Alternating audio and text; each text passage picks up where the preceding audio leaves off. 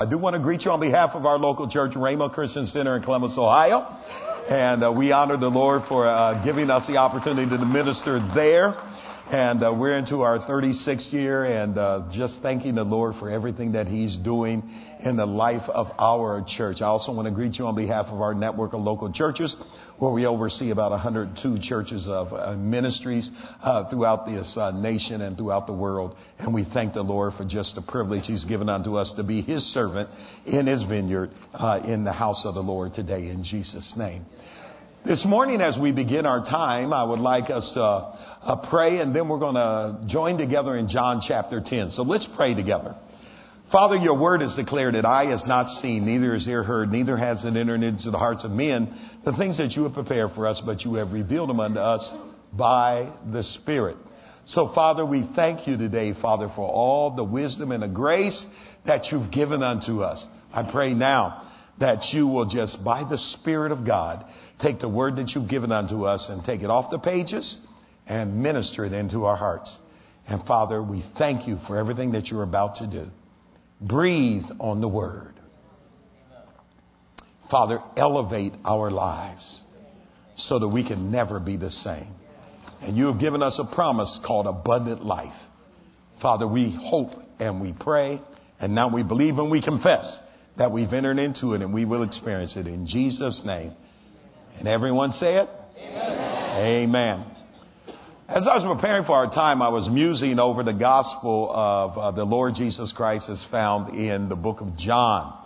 John chapter 10 is where I ask you to draw your attention to. We'll anchor our thoughts in John chapter 10 and verse number 10.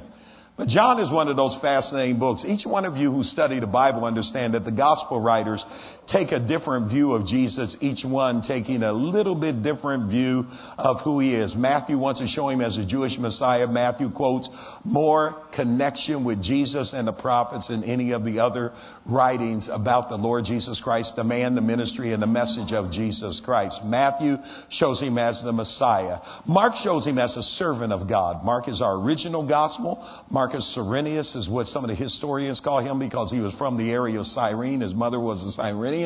Mark is our original gospel, and he shows Jesus as a servant, and he shows the action of Jesus. Suddenly and immediately are the two scriptures, or the two words that are used in that gospel. Luke is a physician, and so Luke is more concerned with the humanitarian nature of Jesus.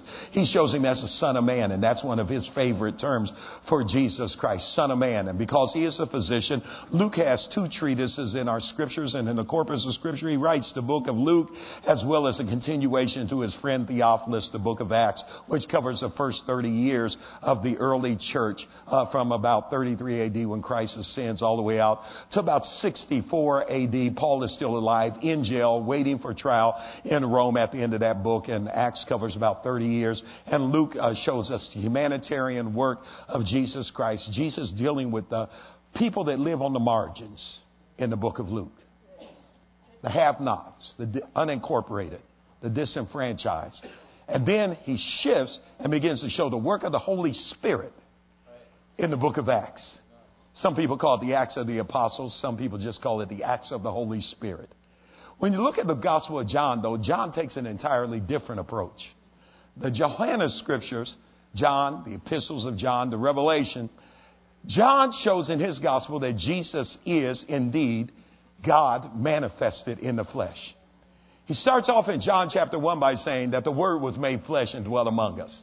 And in the beginning was the Word, and the Word was with God, and the Word was God. So Jesus is God manifested in the flesh.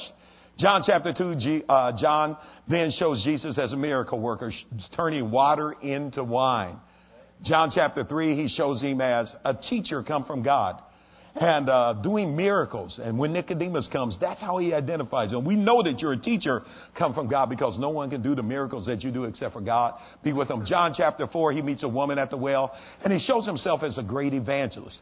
She identifies him as a prophet in John 4:19. John chapter 5, we see Jesus doing humanitarian work, and we see him now healing a man that was lame from his mother's womb. We see him with compassion doing the work of healing. John chapter 6, we see Jesus feeding 5,000 folks at one time. And Jesus is not only concerned about our spiritual need, but also our natural need. In John chapter 7, Jesus goes up to the Feast of Tabernacles, and a lot of John's writings are around the feast, Passover, Pentecost, Tabernacles. And Jesus then identifies himself as the living word and the living water. John chapter 8, Jesus then forgives a woman caught in the act of adultery. Though he's God, he still is a forgiving God. And there's nothing that he will not forgive if we just ask. John chapter 9, he cures a man born blind. And then we start getting into some of Jesus' self-disclosures, where Jesus starts telling you who he is. You don't have to guess now. You don't have to hear other people's testimonies. Jesus starts using these I am scriptures. And in John chapter 10, in these self-disclosures and the rest of the book, John, in chapter 10, he begins to say, I am your good shepherd. And the shepherd lays down his life for the sheep. We get to John chapter 10 and verse number 10, and Jesus makes this astounding statement that the thief comes not but for to steal, to kill, and to destroy. I am come that you might have life and that you might have it more abundantly.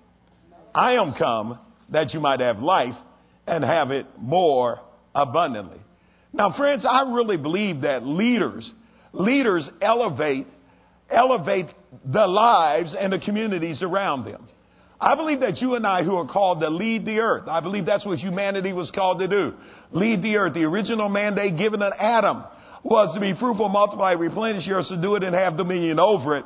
I believe that the original mandate is still upon mankind to lead the earth.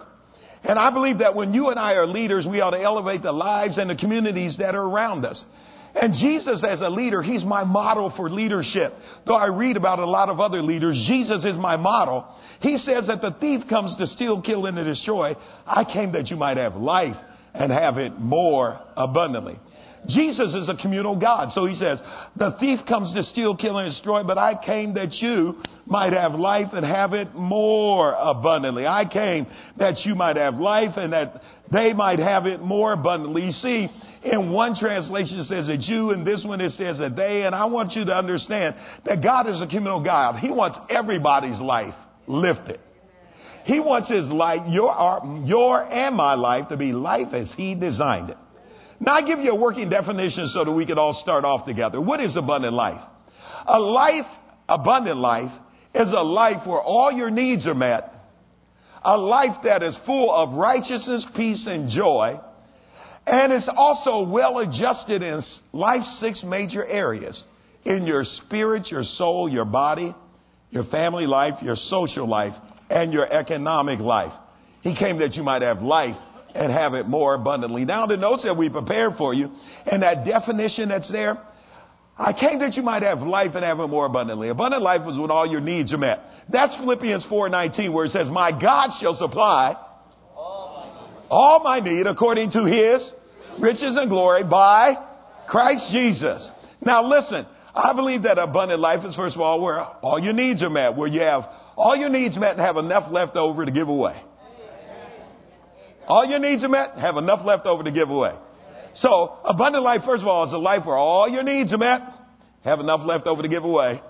And it is full of righteousness, peace, and joy. That would be Romans 14:17. That says that the kingdom of God, that's the community of God. The community of God is the community as God imagines it. That's the kingdom of God. When you read about the kingdom of God and the kingdom of heaven, it's the community as God imagines it. So when you read the parables, when you read Jesus' statement, thy community as you imagine it come. Your will be done in the earth as it is in heaven. The kingdom of God is community as God imagines it. And the kingdom of God is not meat and drink, but is righteousness, peace, and joy in the Holy Ghost. So, abundant life includes righteousness, peace, and joy. Right standing with God and man. Peace. I have the peace with God, the peace of God, and I become a peacemaker. I have the peace of God, peace with God, and I become a peacemaker. And joy in the Holy Ghost. Joy comes because I'm in right standing and have peace with God. Happening causes me to be happy. But he came that we might have joy.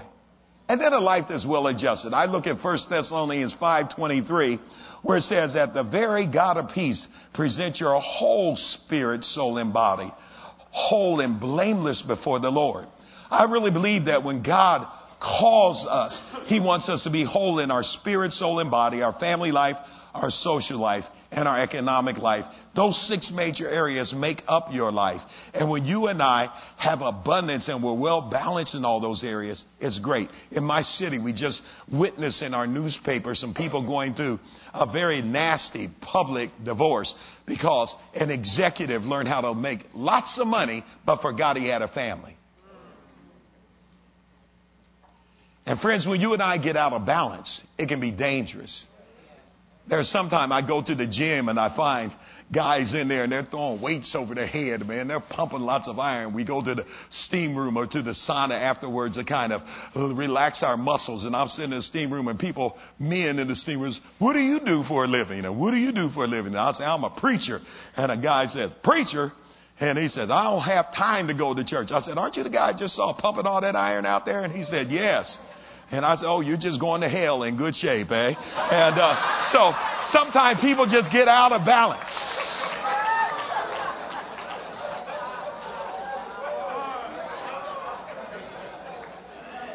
An abundant life is a balanced life. Look at your neighbor and tell them, stay balanced, stay balanced.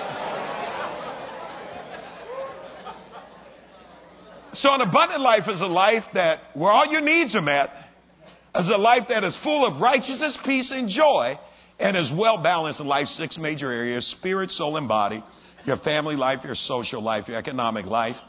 It's a good working definition for abundant life, life as God imagines it. Now, there's an enemy to abundant life and community life. He's called the thief. The thief comes to steal, to kill, and to destroy. He comes to steal our identity, kill our dreams, and then destroy our life.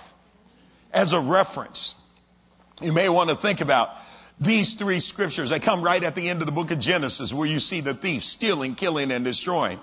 He comes to steal your identity. That would be the story of Jacob and Esau, where Jacob plots together with his mother and they steal Esau's identity, and Jacob gets the birthright, and now Esau is angry and becomes murderous. He wants to kill his brother. Identity theft didn't start when you got a checking account and a cell phone. You ought to read the Bible sometime. Way back about 2000 BC, Abraham's grandkids, they practiced identity theft, and you know what? The entity wants to steal your identity because your identity answers the question, who am I?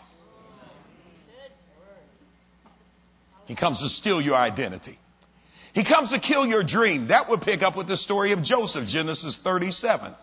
And Joseph was a man that was given a dream. A dream is a pictured goal, what God has for your preferred future. And Joseph is a dreamer, and some dream thieves rise up in his family.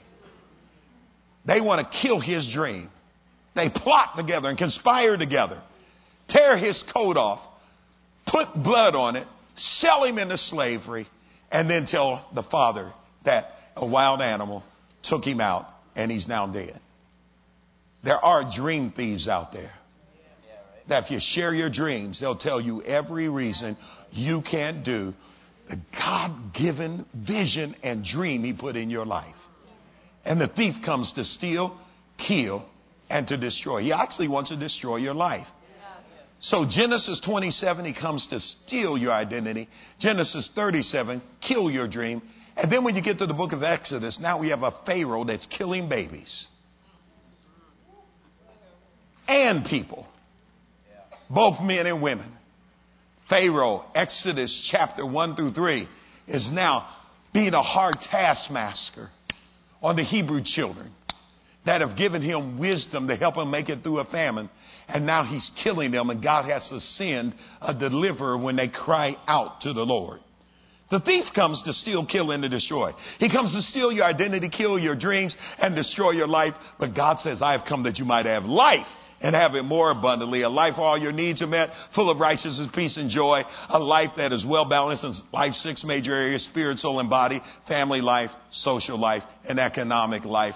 God wants you to have abundant life. Now, here's my statement to you today. While you are unmarried or married, I want you to have a rich, full, abundant, satisfying life. Don't put your life on hold waiting to get married. All the single people said? Okay, I heard one on the front row. All the single people said. You know, there's a lot of people say, well, you know, when I get married, I'm going to go on a cruise. When I get married, I'm going to buy a house. When I get married, I'm going to take my dream vacation. Look at your neighbor, tell him, do it now. Listen, while you are unmarried and when you are married, live a full, satisfying life. Don't put your life on hold. Jesus was unmarried. Remember that. And my model for leadership comes from a man that was unmarried. And friends, one of the things I think that is important for us to understand is no matter where our station and our space is in life, God wants us to have a rich, full, abundant, overflowing life. He wants us to have an abundant life. And so when you and I are unmarried or whether we're married, we ought to have a fulfilled and a satisfying life. And friends, I really believe that there are some guidelines that can help us to do that. Here we go. We're taking off seat belts and tray tables in their upright and locked position. We have now taxied down the runway. We are now ready to take off. Here are some guidelines to help people and communities such as Faith Christian Center elevate life and live an abundant life. First of all, life is measured in seasons, and I believe we ought to enjoy every season God gives us. Now listen, if you enjoy every season God gives you, you won't have to try to relive seasons when you get old. Every now and then you find old people trying to relive a young season in their life, and it's embarrassing.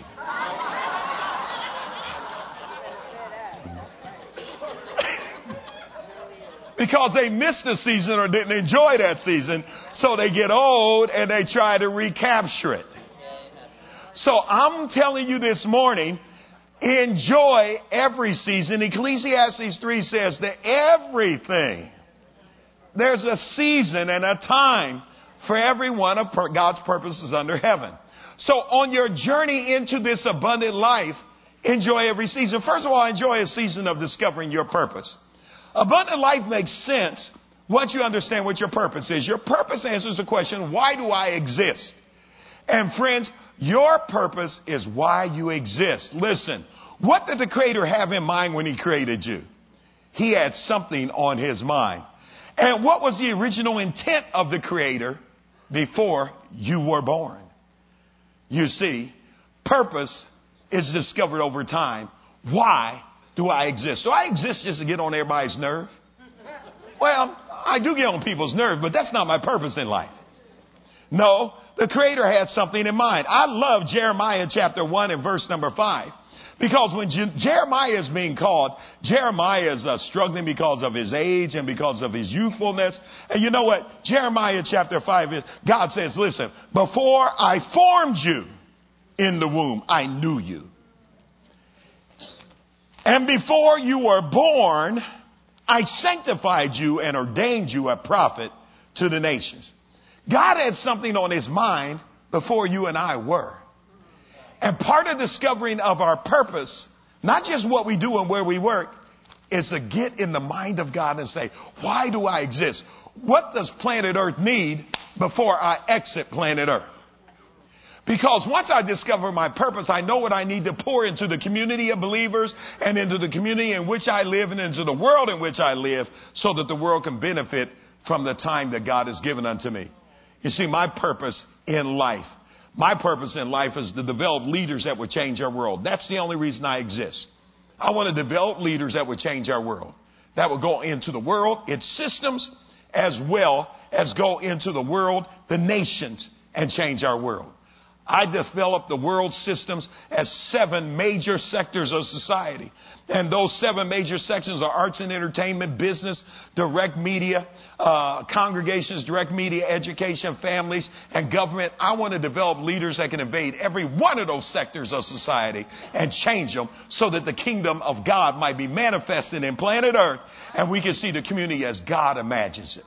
When these systems are healthy, arts and entertainment, congregations, direct media, education, families, and government, the society is healthy. When any number of those begin to have failure, the society becomes in crisis. And when multiple systems fail, society is in trouble. When you look at the book of Acts, you'll see under the ministry, especially of Paul, that as they begin to take the gospel to various nations that are called Gentile nations in the book of Acts, from Acts chapter 13 to the end of the book, as they invade those nations, they also begin to address these systems. And they begin to change it because Jesus gave us two things in the Great Commission. He said, go to the nations and go into the world. And friends, one is to go to the ethnos, every person of every race, of every nation, all the world. And the other one is go into the cosmos, invade the systems of man, and proclaim the gospel. How do I proclaim the gospel? I say it and then I live it. One is my verbal witness. One is my quiet witness. We are called to be salt and we're called to be light.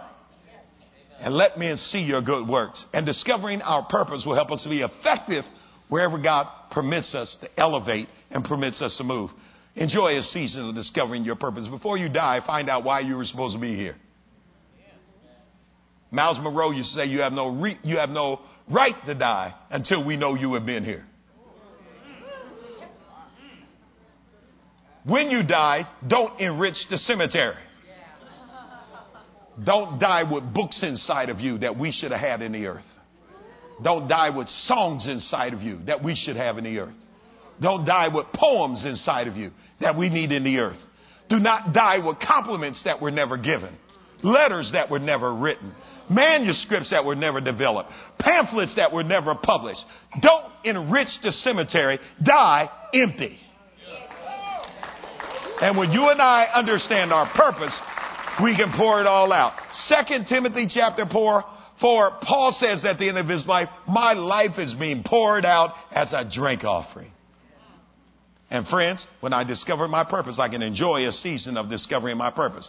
When I enjoy my purpose, and secondly, I can enjoy a season of preparation. You know, only people that are going somewhere prepare. Preparation is important to people that are going somewhere. Now listen, time is only important to people that are going somewhere.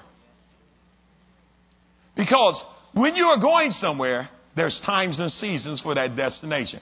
Preparation always is asking what's next. I, as a human being, and you as human beings, have the ability to enjoy the moment, but always ask what's next. Have you ever been eating a good meal and you're enjoying that meal and sometimes you can't even eat it all and you order a white box to take the rest away? But while you're ordering a white box, you say, I wonder what's for dessert. We haven't finished what's in front of us, but now we're asking, what's next? And friends, I believe that becomes important because you and I, as human beings, have the ability to live in the moment, but always project and prepare for what's next. I want you to know that God has a next in your life. Where you are right now is not your final destination. And so prepare for where you're going. Don't just settle with where you are. Look at your neighbor, help me preach, and say, prepare for where you're going. Tell them, don't just settle for where you are. Yeah, you see, I've discovered that leaders have to prepare while other people play.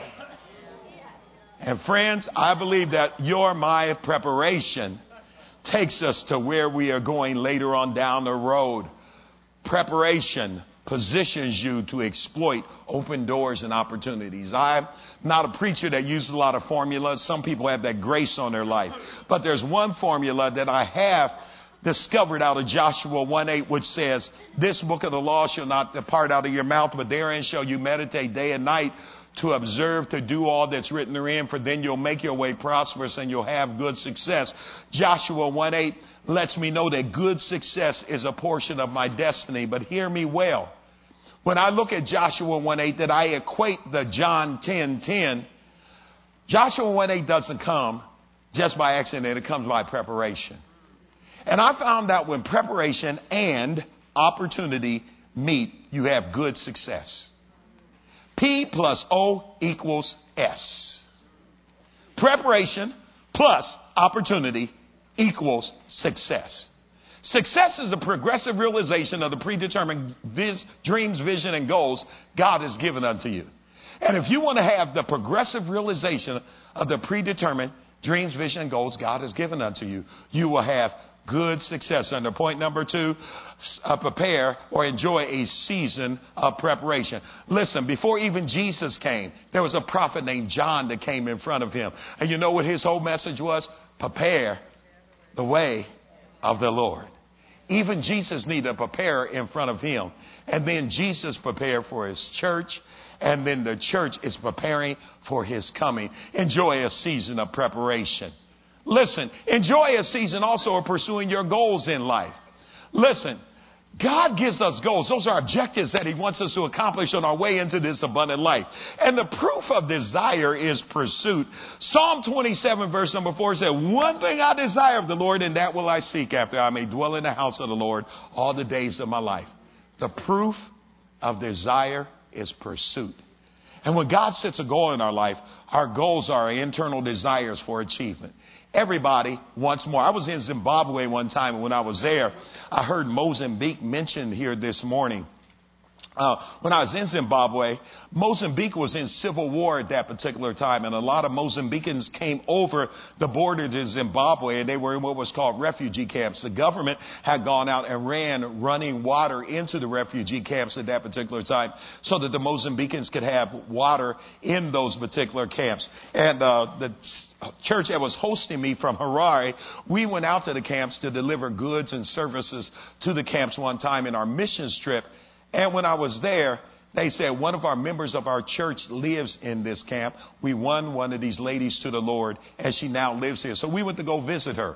The lady, when we came up to a little house is what it was, but it was thrown together with really some sticks and some straw.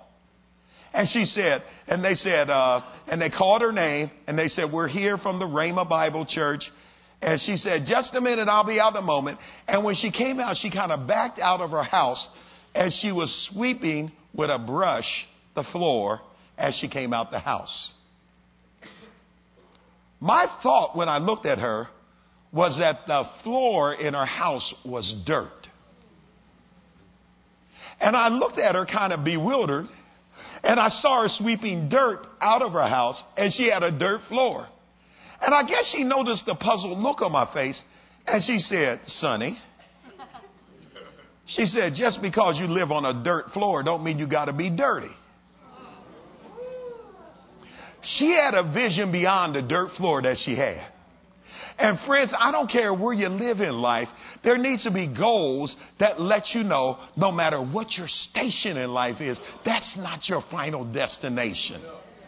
That you can clean up, that you can build up, that you can lift up, that you can raise up out of any condition you find yourself in. And those become goals for achievement. See, your goals are God-given and planted desires for accomplishment. And I believe that every one of us as believers in Jesus Christ, there's a little word inside of us called more.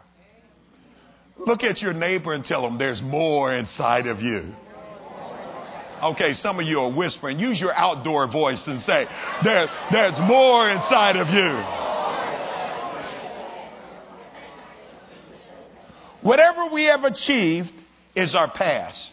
But I really believe there's always more inside of us. And God comes because he came that you might have life and have it more abundantly.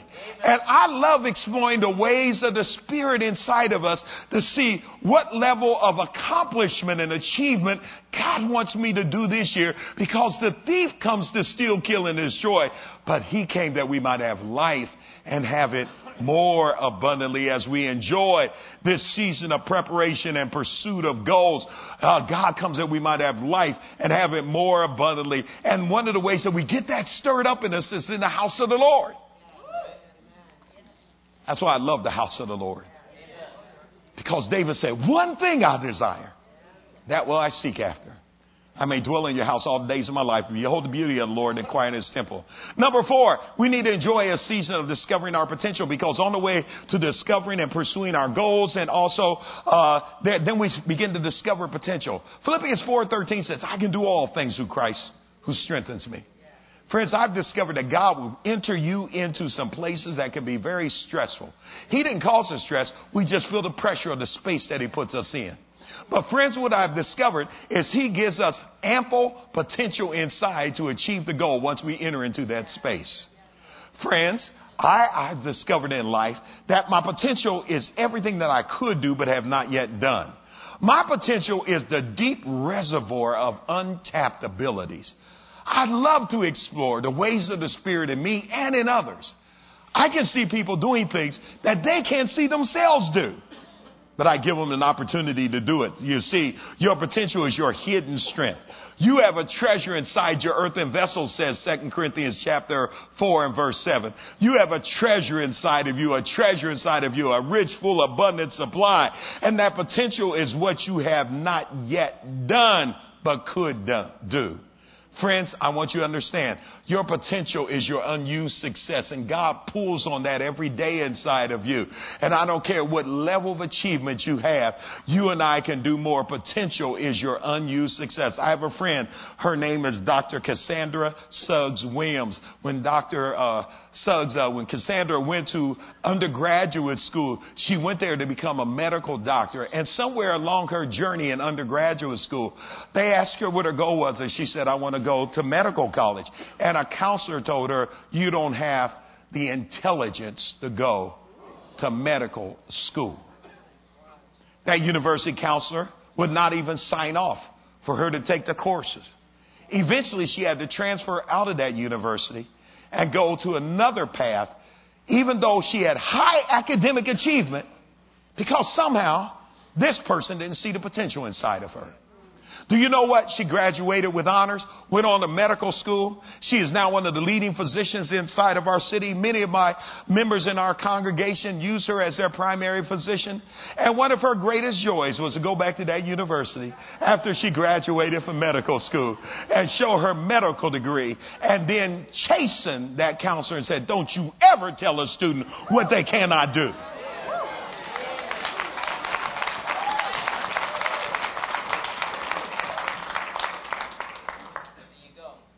Cassandra comes from good stock. Her mother has a master's degree. Her dad has a master's degree. Both of them were school teachers.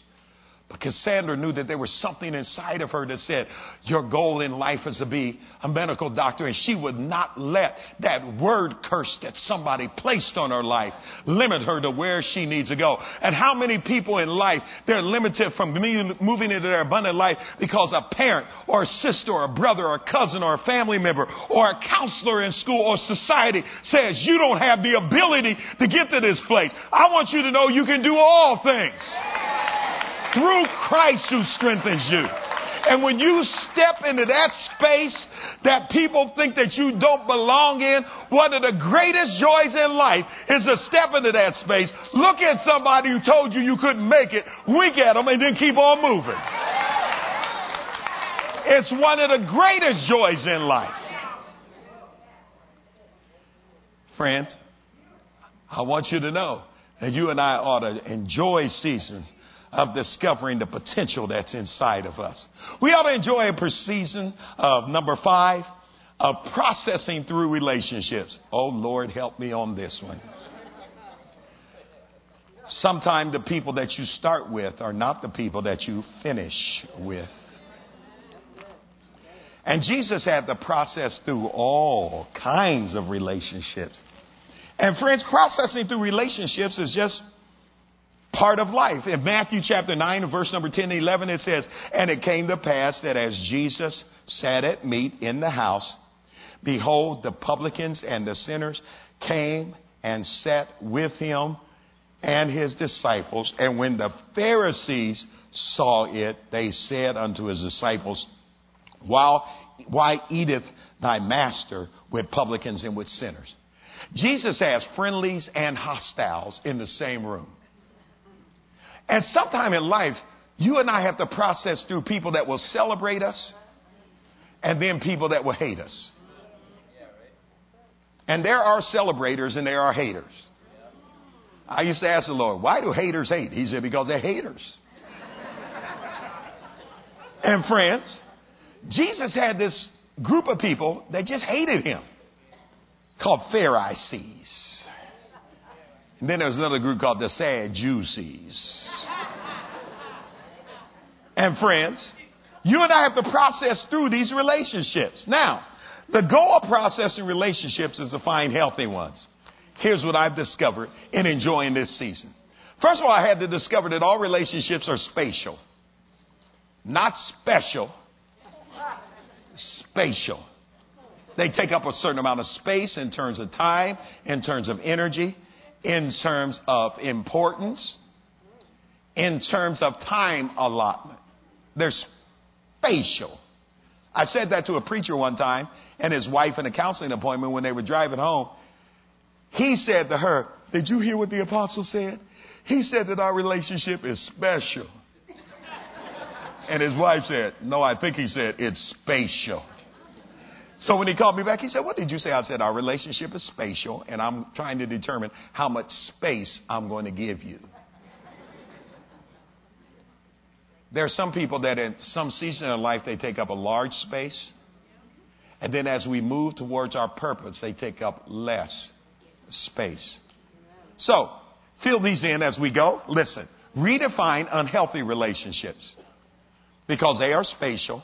And there will always be a certain amount of unhealthy relationships that we have in our life. And those unhealthy relationships will help us to grow and teach us how to love our enemies.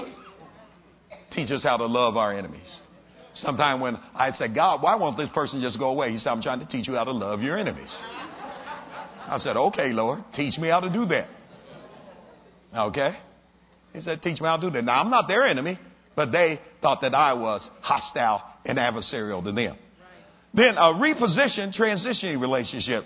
Some things are temporary people that come into our lives, and we have to reposition them because sometimes they are just for a moment. And don't do permanent things with temporary people. I've seen people do that. They do permanent activities with temporary people. And I've seen young ladies do that and they get stuck with a Bubba baby. Because they did some permanent activity with Bubba, but he was a temporary space in their life. And then they got to raise Bubba babies.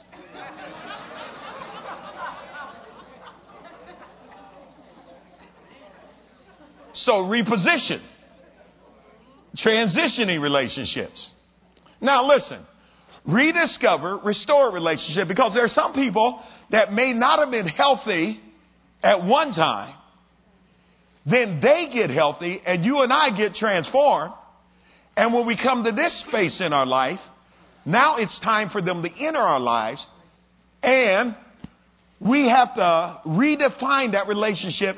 Case study, John Mark with Paul. They leave the church at Antioch, Acts chapter 13. John Mark quits on the missionary journey. Paul and Barnabas argue over whether John Mark ought to go on the next missionary journey. John Mark goes with Barnabas. Paul takes Silas and they split. At the end of Paul's journey, Paul is saying, Luke is with me. He said, Timothy, do your best to come and bring my cloak, bring my papers, and bring my books in 2 Timothy chapter 4. And then he also says, now bring John Mark to me now because he's profitable for the ministry. And sometimes people have failure in your life at one time. And now God has fixed them. And he wants them to re-enter your life. And they can be a help to you. And you and I need to know how to handle restored lives. In my county where I live, we have 50,000 people that return to my county every year that come either out of the workhouse, out of jail, out of state prisons or federal prisons. 50,000. 50,000. I don't know how many come here. I live in a city that's almost 1.5 million people. About 50,000 folks. And friends, we have to learn how to deal with those citizens, because those citizens come out and they paid their debt to society. That's our figure of speech. But now they need jobs. They need housing. They need to progress in life. Otherwise, we'll have 50,000 people that become a public nuisance. And so we had to say, what can we do to help people live restored lives? Or is our city just going to be for perfect people who never did anything? And friends, I have to be able to locate John Marks, who may have had failure at one time, and say, but I want to restore you. Amen. Why did Paul do that with John Mark? Well, if you read Peter's writing, his epistles, Peter at the end of his letters is saying, so-and-so greet you, this one greet you. And then he says this, he says, John, Mark, my son is with me. Mark, my son is with me. Most commentators will tell you that Peter meant John Mark. It seemed like Barnabas found Peter and took John Mark to Peter. And somehow with John Mark and Peter's interaction, John Mark got healed, got fortified, and John Mark was now useful for the ministry. Why Peter? Because Peter was a man that had failure himself. And isn't it just like God to take a man that has had failure and put him with another man that had failure but got restored, and say, show him how to deal with failure and make him useful, so that when Paul called upon him, he could say, Mark, my son is here. And Paul could say, bring him to me. He's useful for the ministry. Listen, reposition transitioning lives, but also rediscover restored relationships. And listen, reallocate space for new relationships. This will all lead this community to abundant life. There are some people that left this church. You and I have to check our hearts when they return. Because it's easy to say, you left, you on punishment. You think you're going to just step up in here and just reassume your seat? No. Things done changed around here. We got new seats now.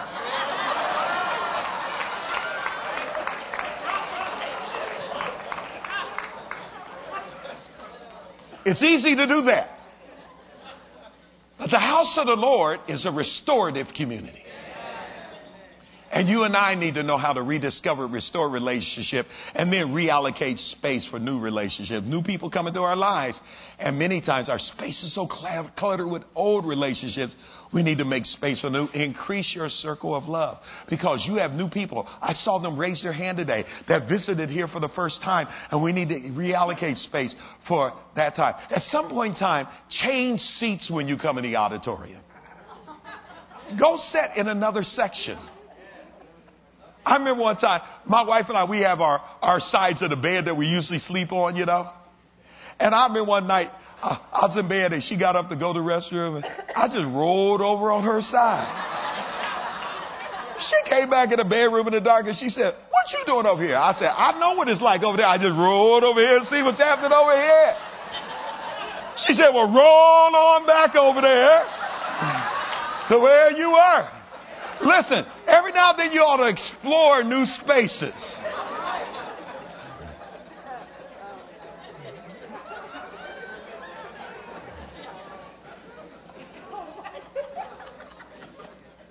Explore new spaces. I don't know what's happening down here on this front row, but y'all need to pray for this group down here, okay? Listen, enjoy a season of progress. I love the story of Abraham. Abraham's story starts off all the way in Genesis chapter 12, stretches almost with his family when you look at Isaac and Jacob and then the great-grandchildren. And Abraham is taken out one time, and God in Genesis 15 verse number 5, he says, and he brought him forth abroad and said, look now towards the heavens and tell the stars, if thou art able to number them. And he said unto him, so shall your seed be. And he believed in the Lord, and it was counted to him for righteousness. Every now and then, God needs to expand our vision and says, look up, because this is what you think I want to do with you, but this is really what I want to do with you. I want to see God in this church as a community. Expand our vision for more. You see, progress is moving forward in the right direction to the desired end. And that is to the vision God has given unto us. And progress is moving forward in life's 6 major areas: in your spirit, soul, and body, your family life, your social life, and your economic life. But also moving forward in these 7 areas of influence. Enjoy a season of progress. Progress is the adventure in our kingdom. Because progress means you're stepping into new spaces. And those new spaces can be intimidating, but you don't have to be given over to a spirit of fear. I remember a few years ago, I stood on a stage and I saw 30,000 men standing in front of me. Never preached to a male-only crowd that large before. And when I was standing back on the backstage and in the green room, I kept running to the bathroom, had this nervous disorder. I said, oh God, help me. I knew I prayed and prepared, but I'm just nervous. And I'm standing back here doing internal chatter. Has anybody ever gotten themselves in a mess that you're standing there doing internal chatter, like another fine mess you've gotten yourself into, scales, you know? And yet I believe God, I believe that you gave me this assignment. I believe I've done my prayer and my preparation and my fasting, and I believe that I'm ready for this moment. But God, if you don't show up, nothing's going to happen. And when I stepped out on that platform and ministered there with the time allotment they gave me, God showed up. And I said, thank you, Lord. And friends, I learned how to progress even through my fear. I heard Kenneth Copeland one time talk about fear. And the thing that I took out of his speech is sometimes fear comes, faith answers, and no one is there. And I said, so sometimes you just got to do it scared. You might be nervous, but step up. And watch the anointing, the empowerment of the Holy Ghost kick in and accomplish God's purpose inside of you. So enjoy a season of progress. Number 7, enjoy a season of promotion. As I begin to bring this in for a landing now, we're getting ready to start our descent. Joshua chapter 3, Joshua all the way through the book of Exodus, Numbers as well, is called Moses' servant. But you know there's a time in this season of promotion that in Joshua chapter 3, verse 7, after Moses has died, it says, the Lord said to Joshua, this day I will begin to magnify thee in the sight of Israel, all Israel, that they may know that as I was with Moses, so I will be with you. There's a time when God wants to bring you out of the cave, David, and bring you before Judah and then all of Israel. There's a time, Joshua, when God wants to bring you from among all the ministers, and he wants to bring you to being the key leader in front. I wrote this note last night as I was musing over these notes and praying, because listen, it says here in Psalm 75, verse number 6, it says, promotion cometh neither from the east, nor from the west, or from the south, but God is judge. And he putteth down one, and he setteth up another.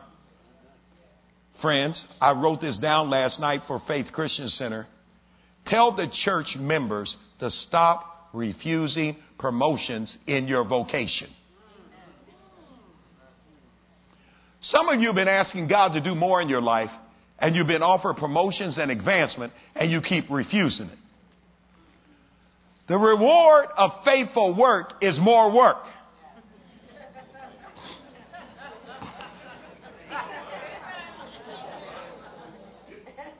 Jesus said, if you're faithful over a few things, I'll make you ruler over what?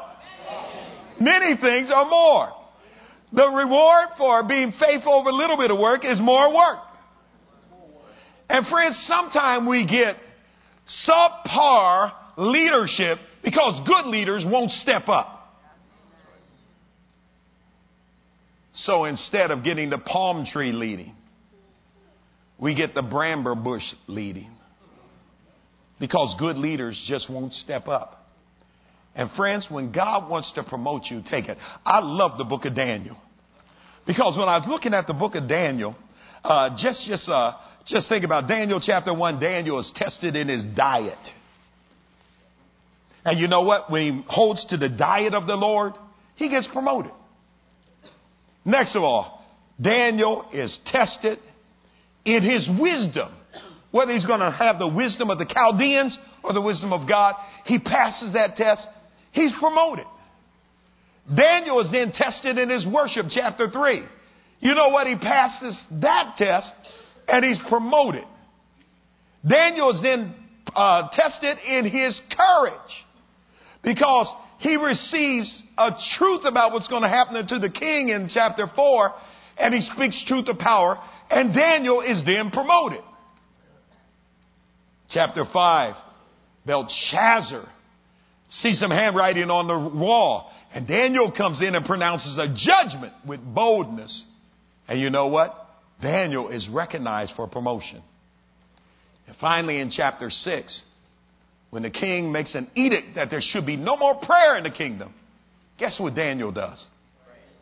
Daniel goes to his window and opens it towards Jerusalem. And he kneels down and he's praised as he had done aforetime. And everybody in the city saw it. And he passed the prayer test in Daniel chapter 6, verse 10. Every time Daniel passes a test, he receives a promotion. And friends, I want you to enjoy a season of promotion. Here's what I heard, point number 8 for Faith Christian Center as well. Not only receive a season of promotion, but I believe that this is a season of fulfilled prophecy. A lot of prophecy has come over this faith community. A lot of words have been spoken over this faith community. And I heard God said that this faith community is going to enjoy a season now of not just more prophecy, but fulfilled prophecy.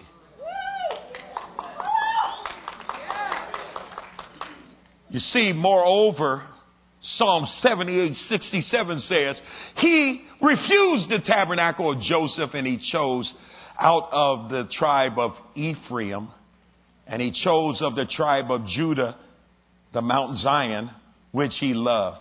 And he built a sanctuary in the high places like the earth. Psalm 78 and verse number 70 said, and he chose David as his servant and took him from the sheepfold and from following the ewes. And he says, the ewes great with young. And he says, and he brought him the lead and to feed Jacob his people and Israel his inheritance. And when David was brought forth, he fed them according to the integrity of his heart and guided them with the skillfulness of his hand. Hear me well. When your season of preferred and fulfilled prophecy comes, God knows where he left you. He knows how to come and get you and bring you to where he wants to take you. If he told you to stay in Jesse's house, stay there. Because when he comes to get you, he's going to find you in Jesse's house.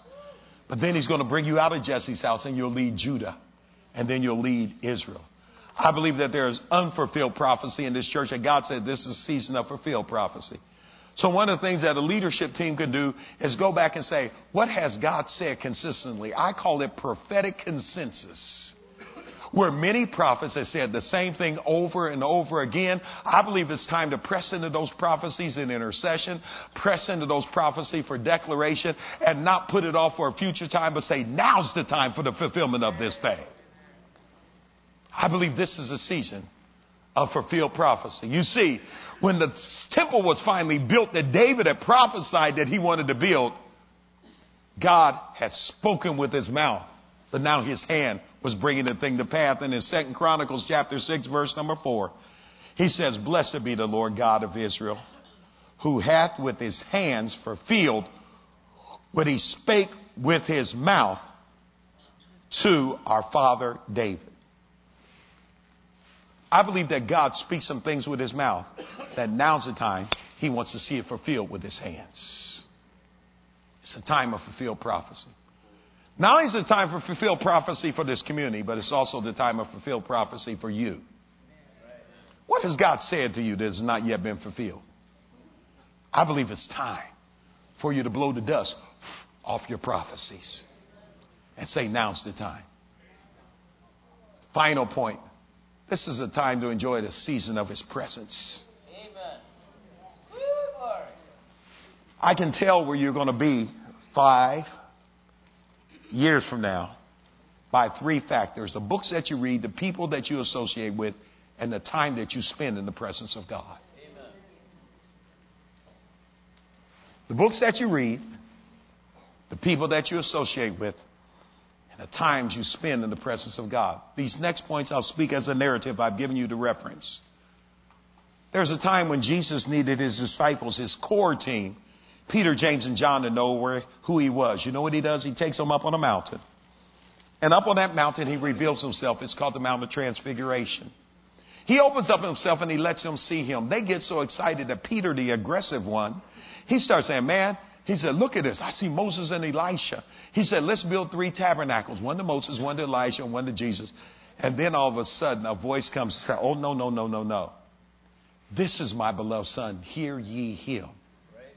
And Moses, the law disappears. Elisha, the prophets disappear.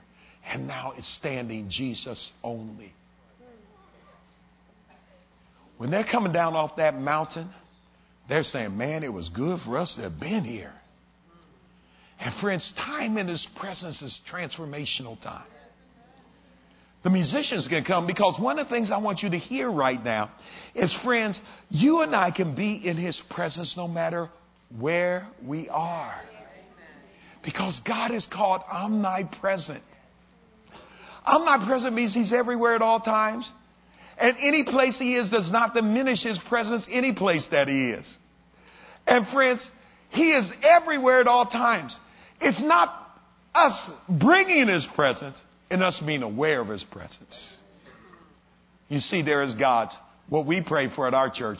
We say, God, let your conspicuous presence be in the sanctuary.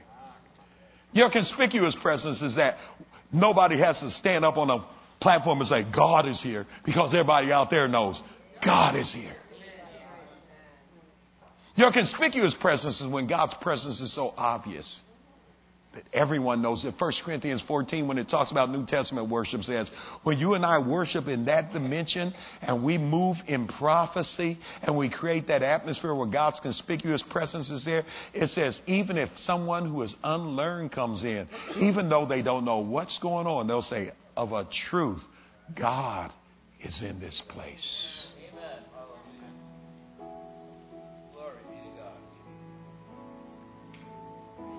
One Sunday we got real wild at our church, and that's not uncommon. But we were worshiping God, and people started moving out and was waving banners around, and they were dancing, and unbeknownst to me, we had a first-time guest.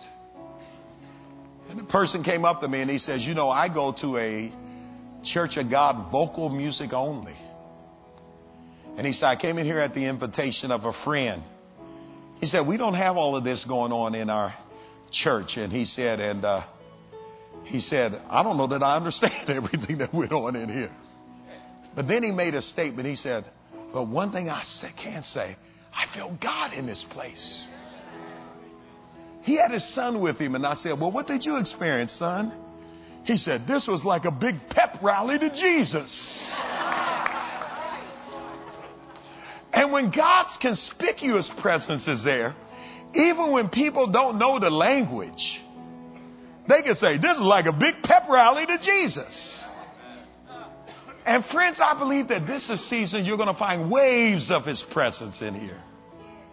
Sometime it will be his omnipresence, which is his quiet presence that we just know that he's with us. But there'll be other times when it'll be his conspicuous presence. We also talk about not only his manifested presence and his omnipresence and his conspicuous presence, but we also talk about his tangible presence. Some would call that his manifested presence. Where God begins to show up and do things in people's lives on the spot. And they came in one way and they leave another way. I want you to experience moments of his presence because God wants you to be presence carriers every place you go. I had a lady in our church. She's a retired school teacher, and she was going in for back surgery. She had done so much work that she had damaged disc in her back, was going in to get them fused, and she was going in, and I prayed for her the Sunday before. And she called the church, and she said, could somebody come up here and pray before I have surgery? I had so many commitments I couldn't pray. So I asked my staff, I said, call one of our deacons and have them go. I have an older deacon. Her name is Eleanor Upshaw, and she's a retired school teacher as well. And she says, oh, no, yeah, I know Flora. Eleanor went to the hospital, and Eleanor said, I don't know why, but she said, I was just singing this one song all the way over to the hospital. And she said, so when I went in, she said, I knew I had the song on my phone. And she said, and I just started worshiping in Flora's room. And she said, I laid hands on Flora. And she said, if we just worshiped together in the room, I laid hands on, we just worshiped to that song. She said, Pastor, God just showed up. The next morning I get a call and I said, it was from Flora. And I said, Flora, I said, I thought you were supposed to be in surgery. She said, Pastor, you won't believe what happened. I said, tell me. She said, Eleanor came up here and prayed and we just worshiped God. And she said, this morning they put in the IVs and everything. And she said, and they said, well, let's take an x-ray one more time just to make sure that what we saw was what we need to do. And she said, they took one x-ray and they held it up and they said, excuse me, we're going to have to take one more x-ray. And they came back and they looked at the x-ray and she said, the nurse came in and said, we have an unexplained phenomenon. They said, we don't need to do this surgery. They started disconnecting IVs. They started bringing in papers for release. Flora was at home when she called me because somebody who is just a common person in the church, but was abiding in his presence, decided that they wanted to be a presence carrier into the community. Flora's up walking around now, enjoying Jesus. Because God doesn't promote us because we're exalted. He takes the humble and he leads them to promotion. See, promotion comes to those that are humble. Humility attracts the very grace of God that brings promotion. God resists the proud, but he gives grace to the humble. You know that Jesus, though he was high, he humbled himself to death, even the death of the cross. Therefore, God has highly exalted him. In his humility, he came to us. He that was the holier came and dwelt among us as a man to identify with us, to bring us out of this bondage called sin. He is Emmanuel, God with us. And in his humanity, he came to us. In his resurrection, he abides with us. He has promised he'll never leave us nor forsake us. Hear me well. By his Spirit, he's in us. He's in there. He's in there. I don't have to look for God way out there. He's in there. And in his ascension, he elevated us all. All of us, he wants to raise us to abundant life as a faith community. And humility precedes exaltation and elevation. And I want you to know this is a season in this church to elevate Jesus. Let him be the exalted one in this church. He is exalted. He is elevated. He is exalted. And as God begins to fulfill your prophecy, don't forget to exalt him. Pastor John read in Deuteronomy 8, when God says, when you come into the land and you're eating and you are full, don't think that my hand and my might got me this wealth. For it was God that gave us the power to get wealth, to establish his covenant. And when we're eating and we are full, then we ought to bless the Lord. We ought to give thanksgiving to God for 40 years. We ought to give thanksgiving to God through many dangers, toils, and snares. We have already come. 'Twas grace that led us thus far. Grace will lead us on. He resurrected so that we can be exalted out of the conditions that we're in. So enjoy a season of purpose and preparation. Enjoy a season of pursuing your goals and discovering your potential. Enjoy a season of processing through relationships. Enjoy a season of progress and promotion. Enjoy a season of fulfilled prophecy. And enjoy a season of his presence. For in his presence is fullness of joy. At his right hand, there are pleasures forevermore. All of my points began with P. If you didn't get one, just ask your neighbor. I'm sure they'll help you out. But I want to pray for us this morning. Listen, The first thing I'd like to pray for at this altar call is that there are some people that have had some word curses spoken